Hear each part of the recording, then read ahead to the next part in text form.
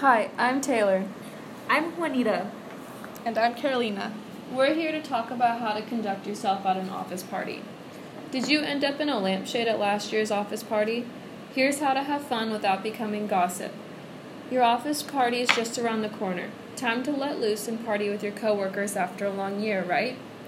Here are some helpful tips to ensure that your night ends with a bang, the good kind. First, make sure to ask about the dress code ahead of time. You don't want to be stressing at the last minute about what to wear. And keep in mind that although it's a social event, you still want to make sure you dress in a professional manner. Avoid wearing provocative clothing. Make sure not to go on an empty stomach. Eating and mingling isn't the most comfortable thing. Plus, an empty stomach and alcoholic drinks don't mix well.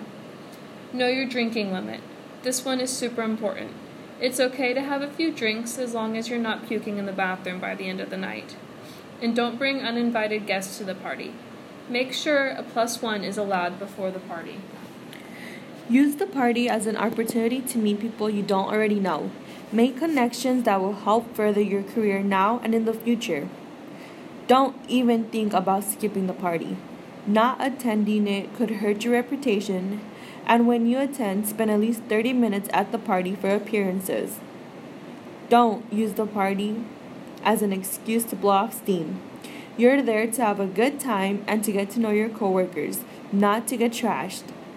Act as if your behavior is being observed at all times.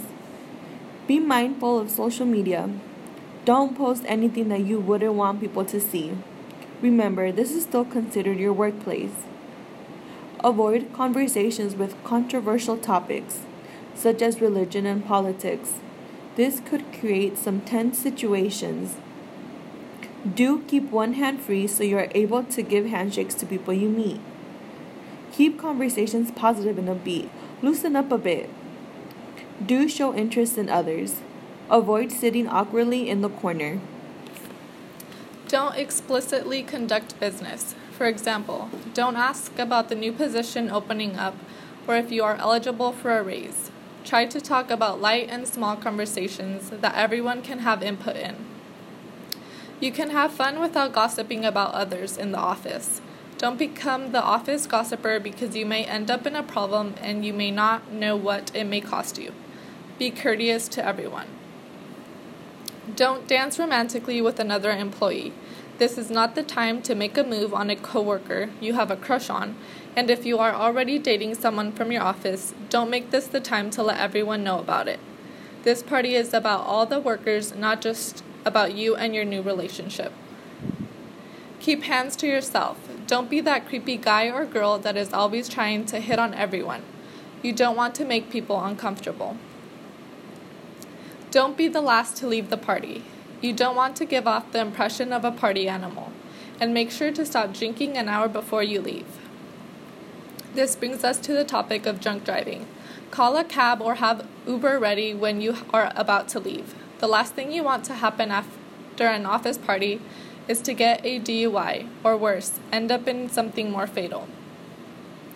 Lastly, and most importantly, make it to work the next day. If not, everyone will know the reason why you didn't show up. That will not look good on you, especially if you engaged in the alcoholic beverages that night. After hearing these tips, I hope that you let loose and enjoy your upcoming office party without becoming the main source of gossip in the office. Also, keep in mind that these tips can apply in any social setting. Thanks for listening to our podcast about the 20 tips on how to conduct yourself at a work party.